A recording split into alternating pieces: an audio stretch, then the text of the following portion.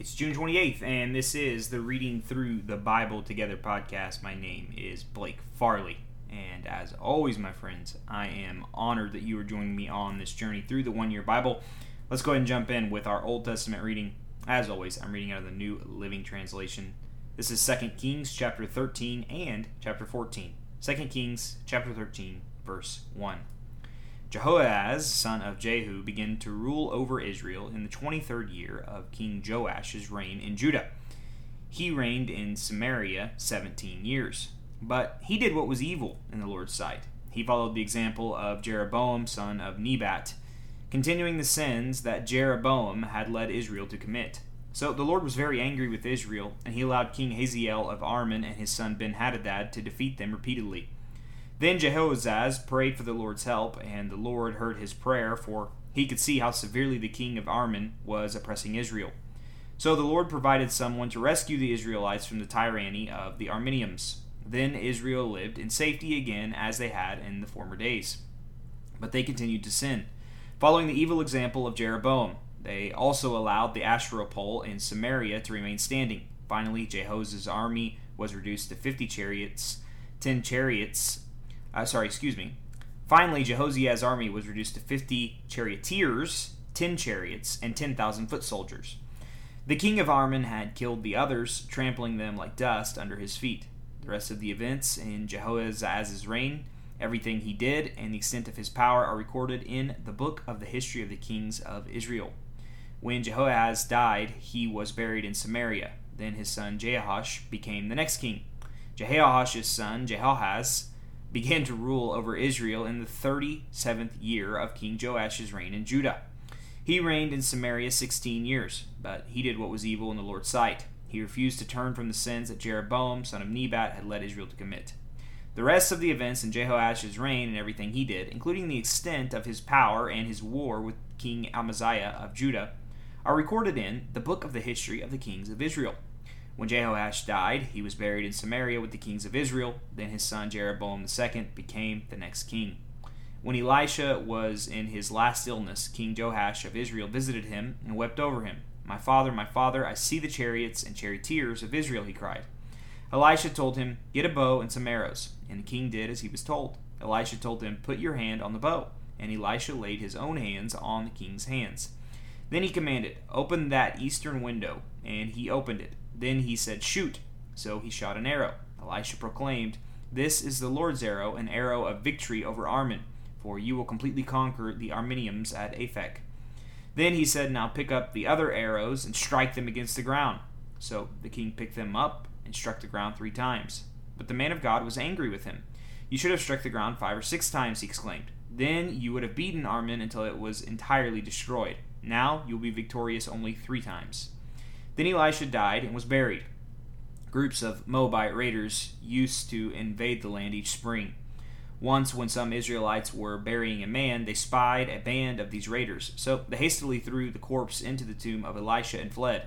But as soon as the body touched Elisha's bones, the dead man revived and jumped to his feet.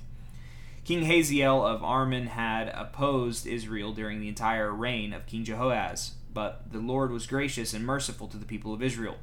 They were not totally destroyed. He pitied them because of their covenant with Abraham, Isaac, and Jacob. And to this day, he still has not completely destroyed them or banished them from his presence. King Hazael of Aram died, and his son Ben-Hadad became the next king. Then Joash, son of Jehoahaz, recaptured from Ben-Hadad, son of Hazael, the towns that had been taken from Jehoash's father Jehoahaz. Jehoash defeated Ben-Hadad on 3 occasions, and he recovered the Israelite towns. That concludes chapter 13. Moving on to chapter 14, verse 1. Ahimaaz, son of Joash, began to rule over Judah in the 2nd year of the reign of King Jehoash of Israel. Amaziah was 25 years old when he became king, and he reigned in Jerusalem 29 years. His mother was Jehoiadan from Jerusalem. Amaziah did what was pleasing in the Lord's sight, but not like his ancestor David. Instead, he followed the example of his father Joash. Amaziah did not destroy the pagan shrines, and the people still offered sacrifices and burned incense there. When Amaziah was well established as king, he executed the officials who had assassinated his father. However, he did not kill the children of the assassins, for he obeyed the command of the Lord as written by Moses in the book of the law. Parents must not be put to death for the sins of their children, nor children for the sins of their parents. Those deserving to die must be put to death for their own crimes. Amaziah also killed 10,000 Edomites in the Valley of Salt. He also conquered Selah and changed its name to Jacoteel, as it is called to this day.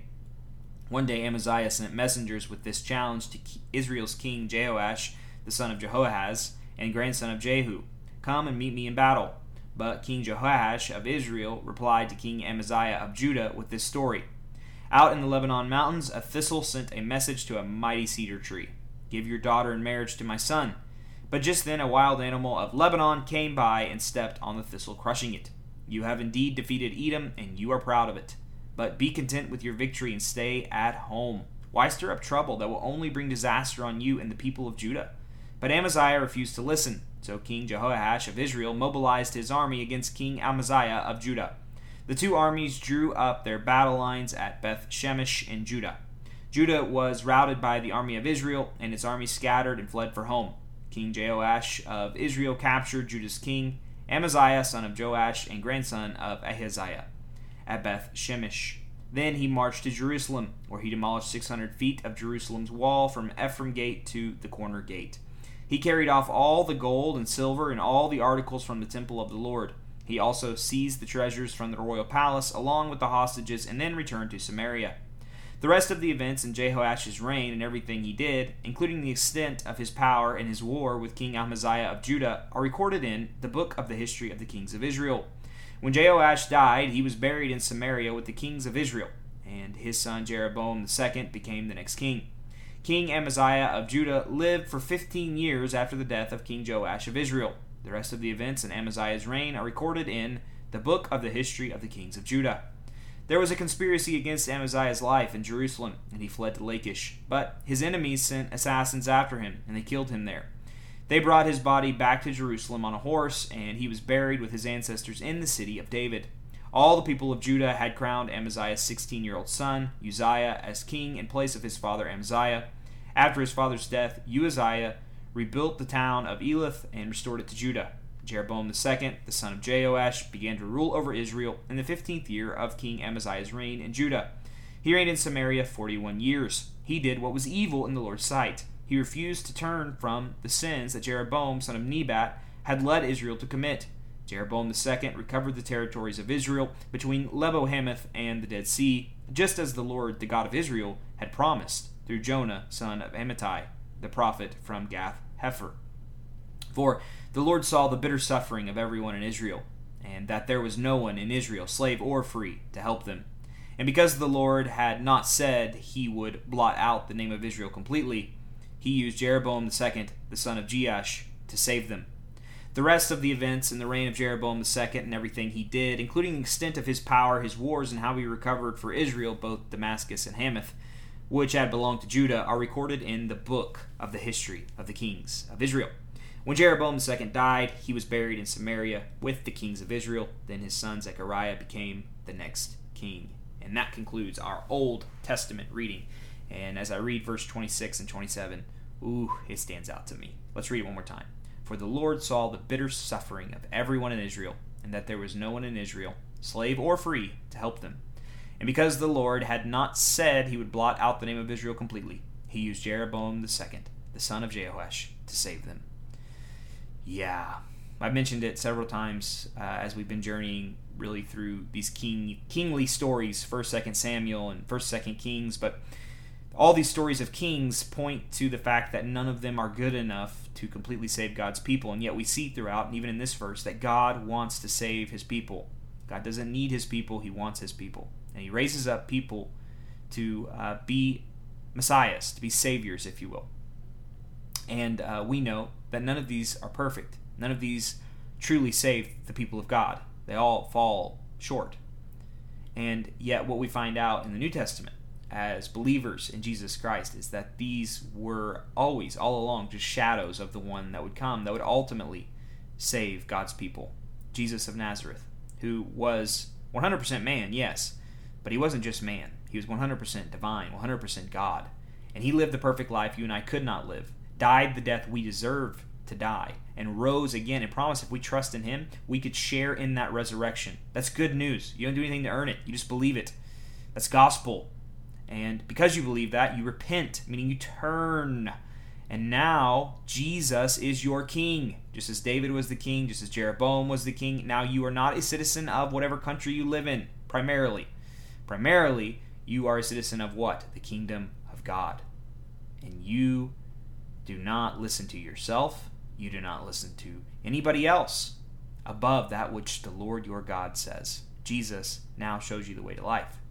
He does what only God can do, and yet he's 100% human, and he shows us what it means to be fully and truly human. Yeah. 1st, 2nd Kings, as we read this, it all points to that man who would come and ultimately save God's people.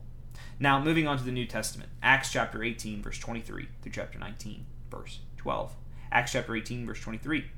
After spending some time in Antioch, Paul went back through Galatia and Phrygia, visiting and strengthening all the believers. Meanwhile, a Jew named Apollos, an eloquent speaker, who knew the Scriptures well, had arrived in Ephesus from Alexandria in Egypt. He had been taught the way of the Lord, and he taught others about Jesus with an enthusiastic spirit and with accuracy. However, he knew only about John's baptism. When Priscilla and Aquila heard him preaching boldly in the synagogue, they took him aside and explained the way of God even more accurately. I love that. Like, what if we did that with one another? So often with doctrine, if we don't like what people do, we get mad at them, or we walk away, or whatever you want to do, call them heretics. And yet, in the early church, what do we see? This guy, he's preaching. He obviously loves Jesus. He's enthusiastic. And Priscilla and Aquila don't stop the sermon. They just wait till it's over. And they go over and they say, oh man, you're preaching boldly. Now, here, let me explain this to you, because there's even more that you need to know here. Yeah, what if the church looked like that today? Can you imagine? There wouldn't be so much hatred going on. Anyways, verse 27.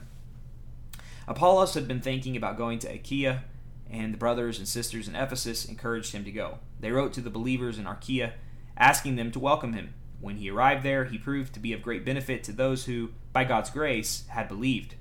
He refuted the Jews with powerful arguments in public debate, using the Scriptures. He explained to them that Jesus was the Messiah.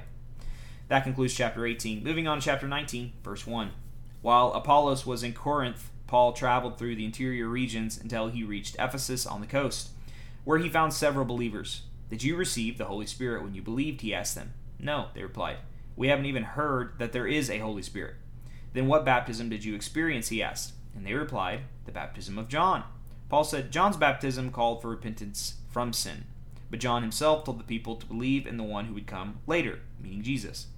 As soon as they heard this, they were baptized in the name of the Lord Jesus. Then, when Paul laid his hands on them, the Holy Spirit came on them, and they spoke in other tongues and prophesied. There were about 12 men in all. Then Paul went to the synagogue and preached boldly for the next 3 months, arguing persuasively about the kingdom of God. But some became stubborn, rejecting his message and publicly speaking against the way. So Paul left the synagogue and took the believers with him.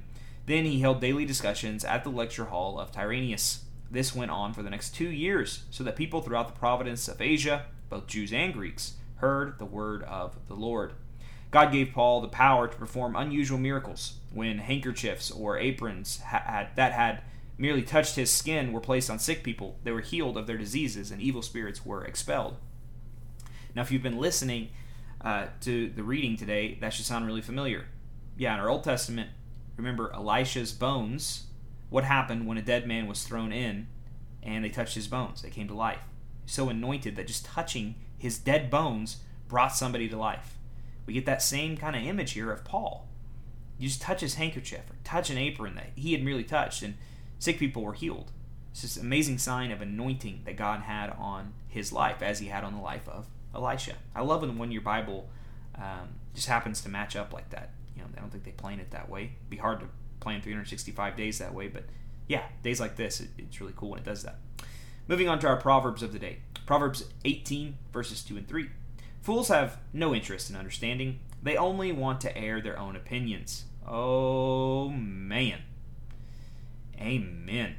You guys all have a friend on Facebook like that, don't you? Just knows everything about politics, everything about life.